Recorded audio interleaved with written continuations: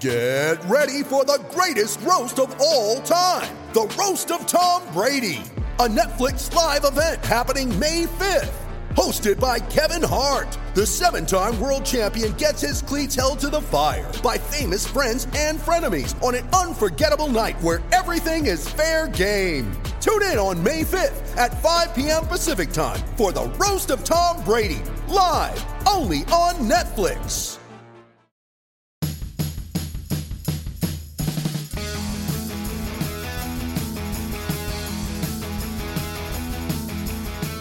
Hi, it's Bruce Jenkins of the Chronicle Sports Department, pinch hitting here on Giant Splash. Today I have the pleasure of interviewing Mike Krukow and Duane Kuiper about their 30 years together broadcasting Giants games, talking about some of their favorite moments on the air, an awkward moment or two, and how they're destined to have perhaps the longest lasting partnership in Major League Broadcasting history. Hope you enjoy it. Well, guys, this year's been a real test for everyone in baseball, the players, the media, everybody. And, for you guys, you're sitting there in Oracle Park. There's nobody around. There's not even a game. Nobody really is even there, and you're broadcasting a game out of San Diego. And, I think people would agree that in watching the telecast, it's almost like normal, and there's not even some plexiglass between you. I mean, what's it been like? Go ahead, Mike. Well, it's different. And, the biggest thing is we have a constant dialogue going on during the game that – something will happen and we can hit the cough switch and just look at each other and we can talk, and it it feels good to be able to do that with your friend. Well, now we have a piece of glass between us and I can't hear that great. So when he'll look over and he'll go, I have no idea what he's saying.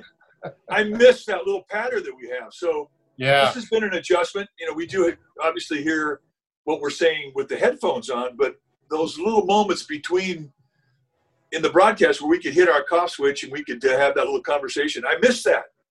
So it's not as good as it normally is, but it's still great. Well, there's got to be plus, go ahead, Kai.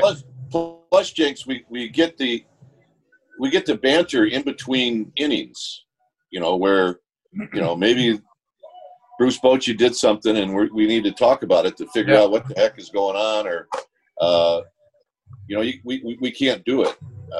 Look, we understand that this is the way it is, and we're making the absolute best of it, and we can't wait to get to the park to do it. That's the bottom line. As difficult as it might be, and it's not that difficult, we still can't wait to get to the park. That's the whole point. Yeah.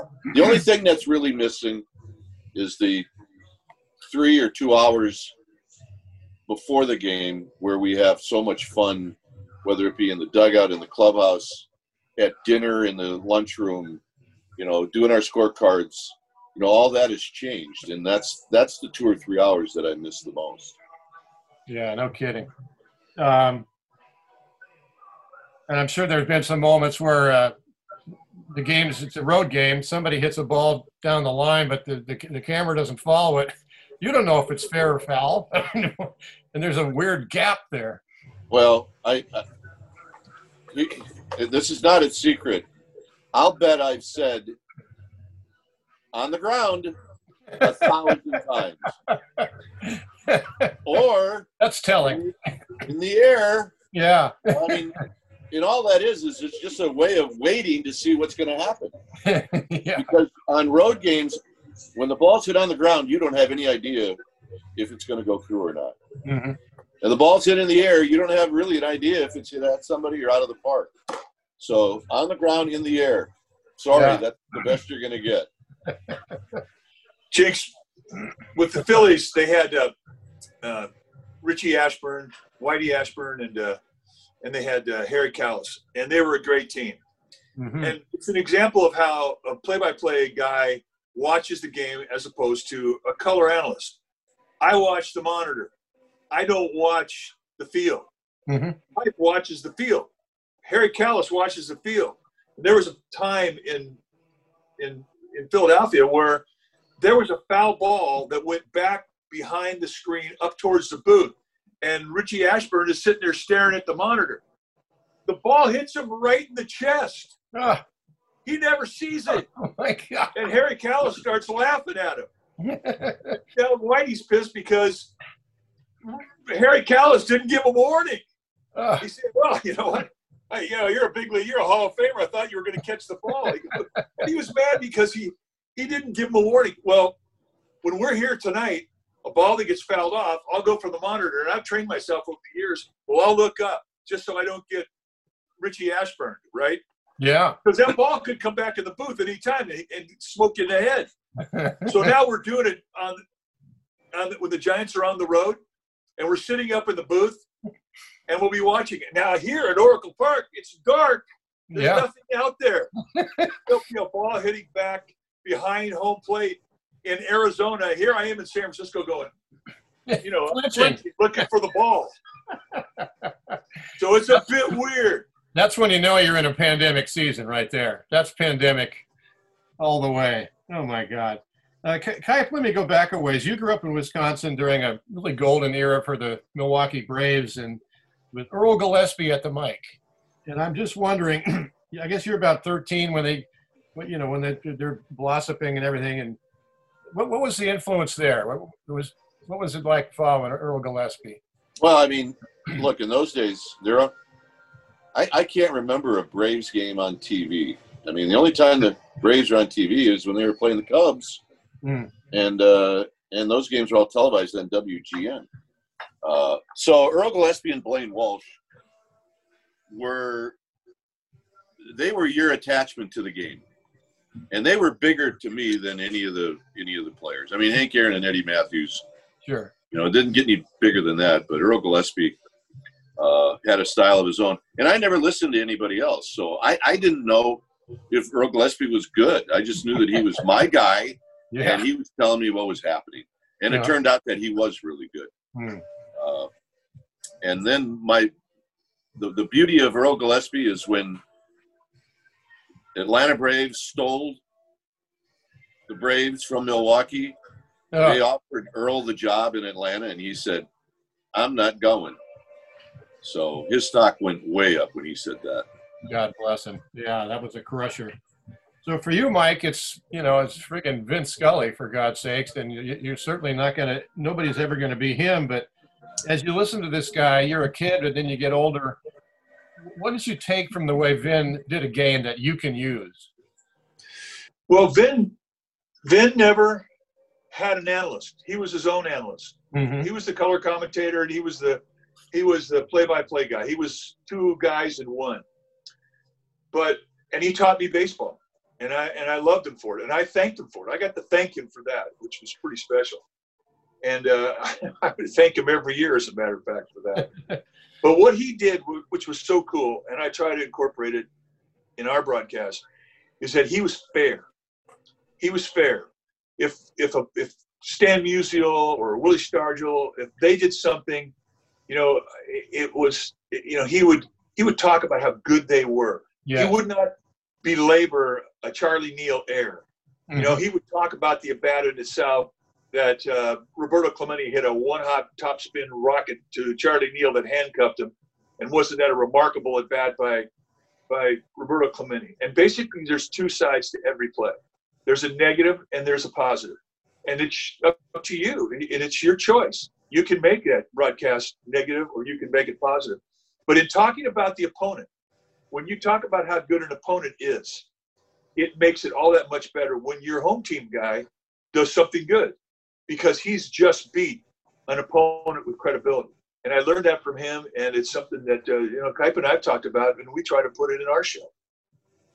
Yeah, I mean, it's great because you guys clearly aren't homers. I mean, obviously, you love it when the Giants win and everything else, but you give total credit to the other team. And if somebody hits a 3-run homer, it doesn't sound like you just went to a funeral. Well, no, it's true. I mean, and you hear guys that they actually go almost silent. John's the one that is really, he says it all the time. It's a baseball moment. You have to, at some point, forget that it's against your team. The hardest time for us to be like that was the 2002 World Series, when Mike and I and Joe Angel were doing the games on radio. It was hard to give the Angels credit at the very end in Game 7. But we had to do it. I mean, otherwise, what are you doing there? So, I mean, we were really proud of our work in that 0-2 World Series, given the fact that it took us a long time to get over it, and some of us aren't still over it. Yeah. Oh my God, I can still remember tearing up whatever I was writing. It got worthless very quickly. Kipe, a lot of people talk about your voice and how smooth and mellow it is. And how does your voice measure up to your dad's? Probably very close to the same. I've heard he had a boomer too. Yeah, I mean, my dad was a wonderful auctioneer, and some of my favorite memories are listening to him when he was young auctioneering. But it helps to be blessed with good pipes if you're trying to do this job. And over the years, your pipes get better. I mean, I've listened to games that I did in the 86, 87, and it sounds like a different guy. So, I'm not in the Harry Kalas mode where I'm not going to stop smoking because I think it's going to affect my voice. And then it eventually killed Harry, right? So I do think your voice does get better over time. We'll be back with more of Kruk and Kipe right after this. You ready? Showtime. On May 3rd, summer starts with The Fall Guy. What are you doing later? Let's drink a spicy margarita. Make some bad decisions. Yes. Audiences are falling in love with the most entertaining film of the year. Fall Guy. Fall Guy? Fall Guy. That's what the poster said. See Ryan Gosling and Emily Blunt in the movie critics say exists to make you happy. Trying to make it out? Nope. Because I don't either. It's not what I'm into right now. What are you into? Talking. Yeah. The Fall Guy. Only in theaters May 3rd. Rated PG-13. Well, I wanted to talk about favorite calls over the years. Now, obviously some of them come quickly to mind of, the Bonds record homer or winning the World Series. Mike, when you think about some of the great calls that you guys have had that are going to last with you, whether it was a big moment or not, what comes to mind? Well, 2010 in Texas is one of my favorite moments. But along the way, now you have to remember, I go back and I hear some of these calls, and I'm in the background going, oh, hey. And what I learned was, get out of the way. Let the play-by-play guy do it. This is the moment. So when we're going down the road in 2010, I had learned that lesson, 15, 20 years earlier. And I just tried basically to get out of the way of those moments. And then we started having great moment after great moment after great moment. There was no greater moment than 2010 in Texas when the Giants closed it out and they won their first championship. And when it happened, I just stopped and I looked and listened to Kipe, and it was beautiful. It was historic. It was concise. It was bitching. And I was just tingling. I had tears in my eyes when that whole moment went down. But his call that night was just second to none. Yeah. How about you, Kipe? Also, Kruk, I was going to mention in 2002 when Kenny Lofton hit that single that sent you guys to the World Series, I think you were like, we're going!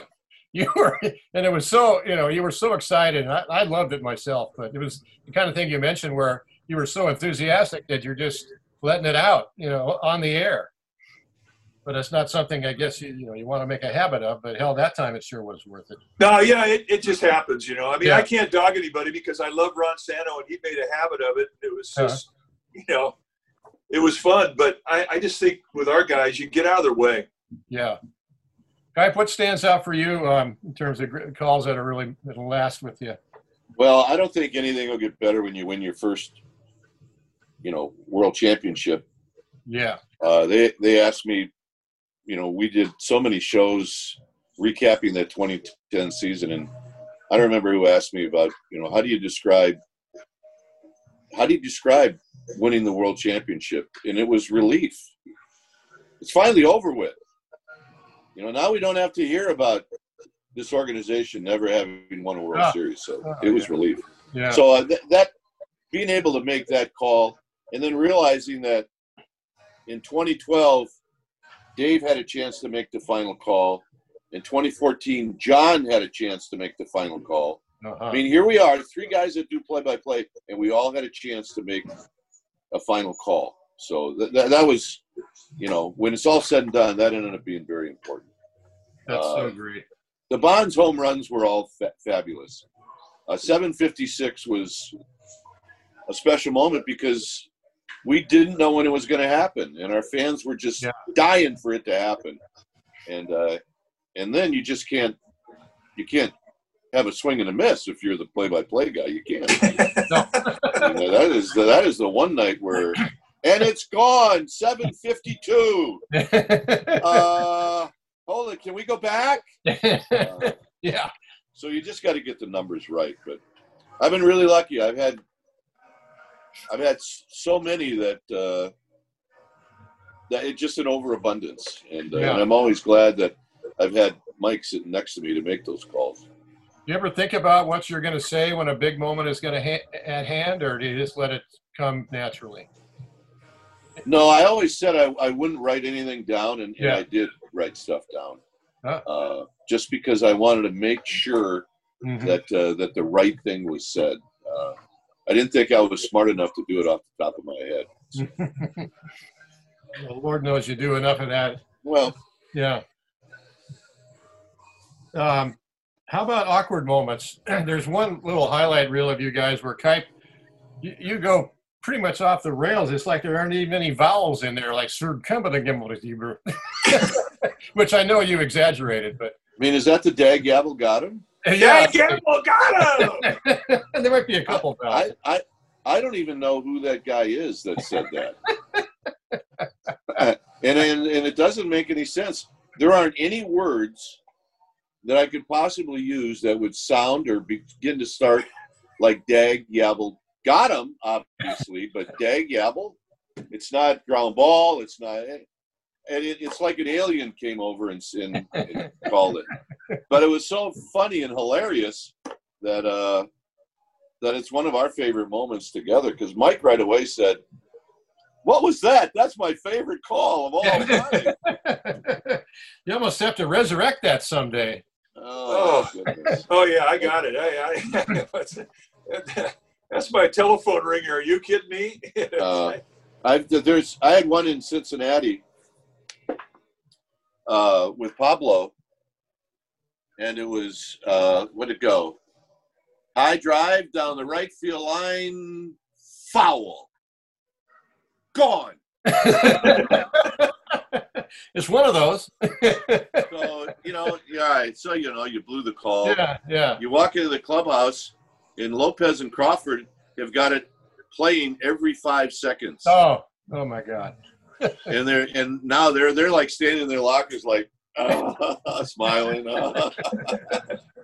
I mean, those guys tortured Dave Fleming with his home run call on Renterias. When he lost his voice? They would go on. He would walk on the bus, and they'd play it in the back. It's different for you, Crew, because, the play-by-play guy is a guy who's really vulnerable. You're kind of reacting to a moment. Any moments you'd like to have back? Oh, tons where, I forget the outs, or I'll forget who's hitting, or I just did the other night. I was talking about somebody, and this guy here, his dad. Oh, we were talking about Dalton Varsho. Dalton Varsho. Uh-huh. So I'm going, this is Dalton Varsho, and his dad was really a good player. Gary Varsho, and really a good guy and a good player, and he was a good guy, and he was really good. And the guy who was hitting was Nick Ahmed. So guy just kind of just let me run out the whole thing. And then when I finally realized that Varsho was on deck, I realized that I'd made the gaff. And then you kind of, you can't go undo it. The bullet's been shot. So it's like, by the way, that was Nick Ahmed, Dalton Varsho's really good friend. You kind of go back to one of the old shtick lines that John Miller used. Exactly. That home run with Buster, was it Posey and Pence? Or?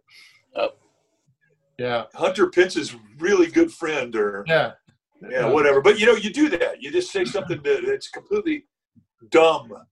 And, you realize as soon as you're saying that, or once you do say it, I'll look over at Kipe, and he'll look at you like, you're in the middle of this. I'd like to help you, but I can't. You know what happens, though, Jenks, is when you start out doing this, those mistakes in your mind are devastating. Mm-hmm. Because you're young at it. You know, you want to be perfect. But we're at the point now where you make those mistakes, you admit it, and you go to sleep at night. You know, it's like the fans get it. You're going to make mistakes. Yeah. So you just have to admit it. If you try to cover it up, you make it worse. So you just admit it. It's not a big deal. Yeah, plus Lon Simmons told us something when we were young broadcasters, and he told me, and I just didn't have a good game. I wasn't good. And at the end of the game, Lon came up to me, put his arm on my shoulder. He goes, "Hey, just remember one thing. You're never as bad as you think you are." And I went, "Thanks, Lon." He goes, "And remember, you're never as good as you think you are either." You know, and it was such great wisdom. And so we kind of we get over it quickly. But, you know, I mean, all the times when we listened to Harry Carey, like butcher a name or forget a name, or was talking about some player that had the right first name, but then he'd give it the wrong last name, a guy who played 20 years earlier and whatnot. Well, now I'm doing that stuff. Yeah, but Jenks, part of what Mike's talking about is Lon put Mike in the bad spot. Lon said, "You're going to do some play-by-play right now, so take it." Yeah. So now he puts Mike in the spot where Mike doesn't want to do play-by-play, doesn't feel comfortable doing play-by-play, and Mike gets a triple play. And that's when Lon put his arm around him. And what Lon should have said is, "I'm really sorry, Mike. I shouldn't put you in that spot." But, I mean, calling a triple play is hard to do, especially on radio when you have to call it right away. This is what's going on. Yeah. Well, and to call it like this, pop up to the second baseman. Here we go. Here's the pitch. Runners at first and second. Nobody out. And here's the pop up to second base. You see, he got the pop it, and he go over to first, and then he got the thing. 3 outs. Concise. So after the inning was over, I'm going, "Oh my God!" He goes, "Hey, you got the outs right." All right, so I want to talk about some trademarks. Let's start with grab some pine meat. Where'd that come from, Krug?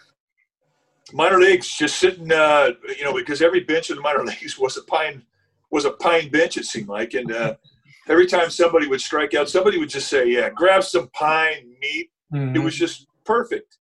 So we kind of spun that off, and, you know, it became fun, and we still use it every once in a while. But, you know, it's just right out of the minor. It's been said since the very first Giants game, 137 years ago. Yeah, exactly. Yep. How about that night's catcher will be in the squat, putting down the signs? Well, I had a friend of mine who was he was in the hospital, and I called him up, and he had throat cancer, so he was talking like this, and he was an old catcher, and so that's how he described it. He goes, "Hey, who's in the squad tonight? Who's in the squad?" And then he died, and so I just kind of took it, and it reminds me of him every day. Squad. How about I have a feeling this has to do with your kids, but I want that. Well, my son Wes, he'd lay on the bat in front of the TV, and he'd be laying on his back, and he'd have his legs crossed. And this is right before Christmas when they're using all the commercials, and they're getting all these new toys. And every commercial, there's new toys. And every commercial after the commercial was done, he would lay there on the floor, and he'd say, "I want to get that, I want to get that, I want to get that." Yeah, that's what it is, yeah. And then the next commercial would come up, and it would be, "I want to get that, I want to get that, I want to get that." Yeah. So every time we have a giveaway with a Rennell Brooks bobblehead, you know, "I want to get that, I want to get that, I want to get that." So we've had fun with it over the years. Jenks. Yes. You got to see our garage with "I want to get that, I want to get that." There's crap in both of our garages that, oh my God, jeez. The candlestick snow globe, killing me. Oh, jeez. We have Carl the Fog snow globes. And who the heck wants to get that? Well, somebody. Yeah, I mean, I give our yard guy, "You want one of these?" "No, I'm good." "Okay." How about the magic wandoo? You know what? That happened where we're sitting in here in our booth, and some guys, we always show these guys that have, the magic wand, where whatever they hit. Tony Gwynn had a magic wand, and Pete Rose had a magic wand.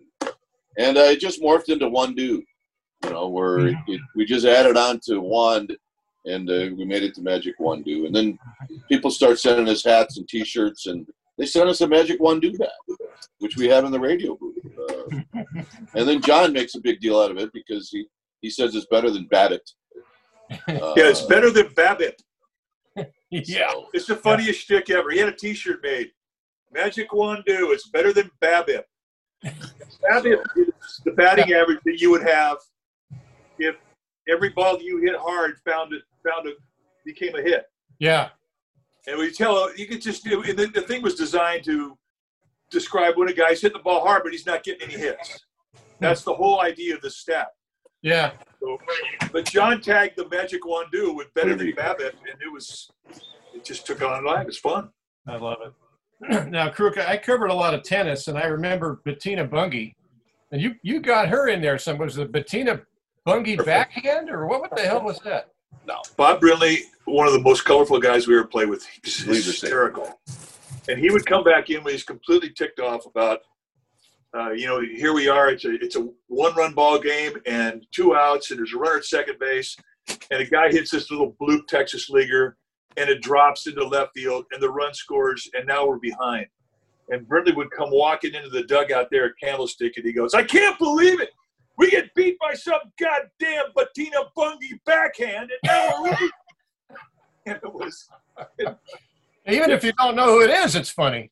That made me laugh so hard, and we've been using it ever since. Yeah. I think Bettina Bunge now is like 74 years old. Yeah. But she made the broadcast. How about the stank eye? I know that's pretty common. Stank eye. What's your affection on that one? Well, that's Kipe's addition, and he did it with Marvin Bernard. Yeah. Yeah, I mean, look, there's always a guy on your team that either gives the stank eye or you always got a guy on your team that deserves the stank eye from the other team. And Marvin just happened to be that guy. Richie really was like that if he got knocked down. Jeff Kent had the stank eye all the time. So yeah, he had kind of an ultimate stank eye. And then there's one, possibly my favorite. Someone is yawning in the stands, and all of a sudden I feel like I'm at a Tarzan movie. Unbelievable. The very first time Mike did the rhino yawn over some guy that was yawning, I almost fell out of my chair. And then, we put it on the shelf for a year, and then he did it again. And then we had the one, I don't know if it was last year or the year before, where it was a husband and a wife did it, and we both did it. Oh, my God. Yeah, I started it. The guy was yawning, and I'm doing it to him. And while he's yawning, his wife starts yawning. And when she starts yawning, Kipe does it for the first time that I've ever heard Kipe do it.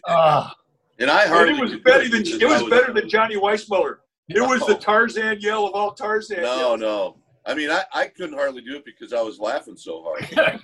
Kipe, can you give us a little sample? Just No. Mike's the guy that does it. Get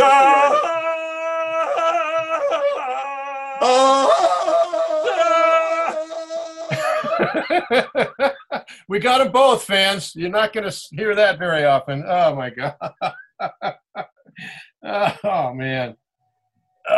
Well, it's hard to have trademarks when you're the play-by-play guy without getting too hokey, and you never do. But what's the origin of your specific home run call? High drive to left, it is out of here, that everyone loves it. How did that originate? Well, it all started with he hits it high, he hits it deep, he hits it out of here. Yeah. And that was, that was the original at Candlestick with Matt Williams and carried over into this park.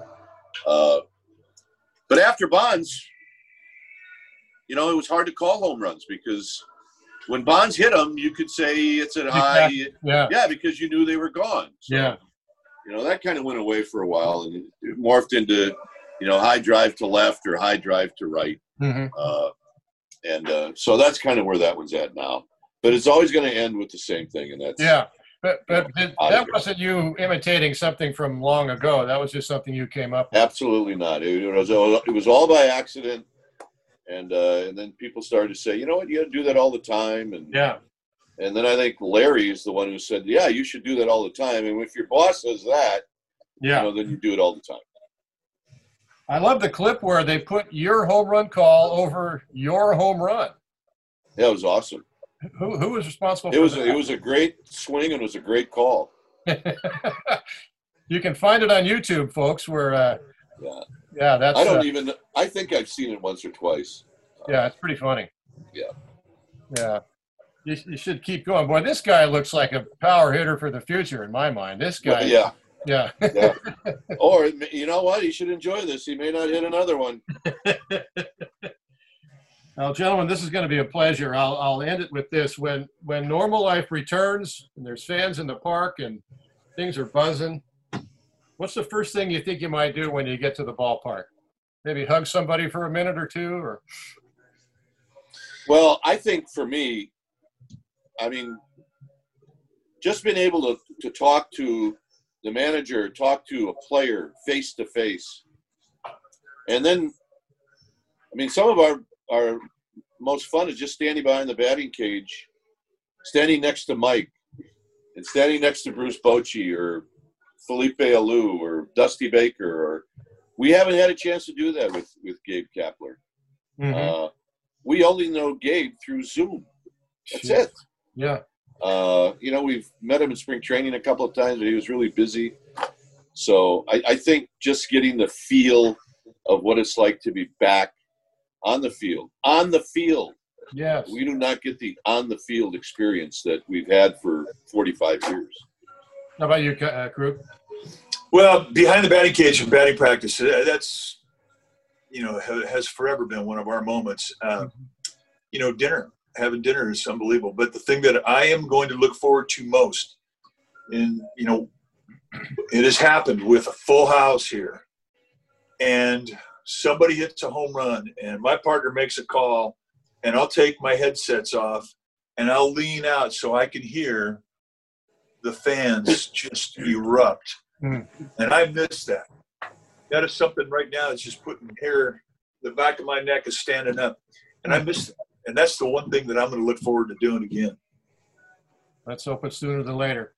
Well, I asked the great Doug Greenwald, son of the great Hank, about broadcasting teams and how long, what team lasted the longest. He came right up with an answer.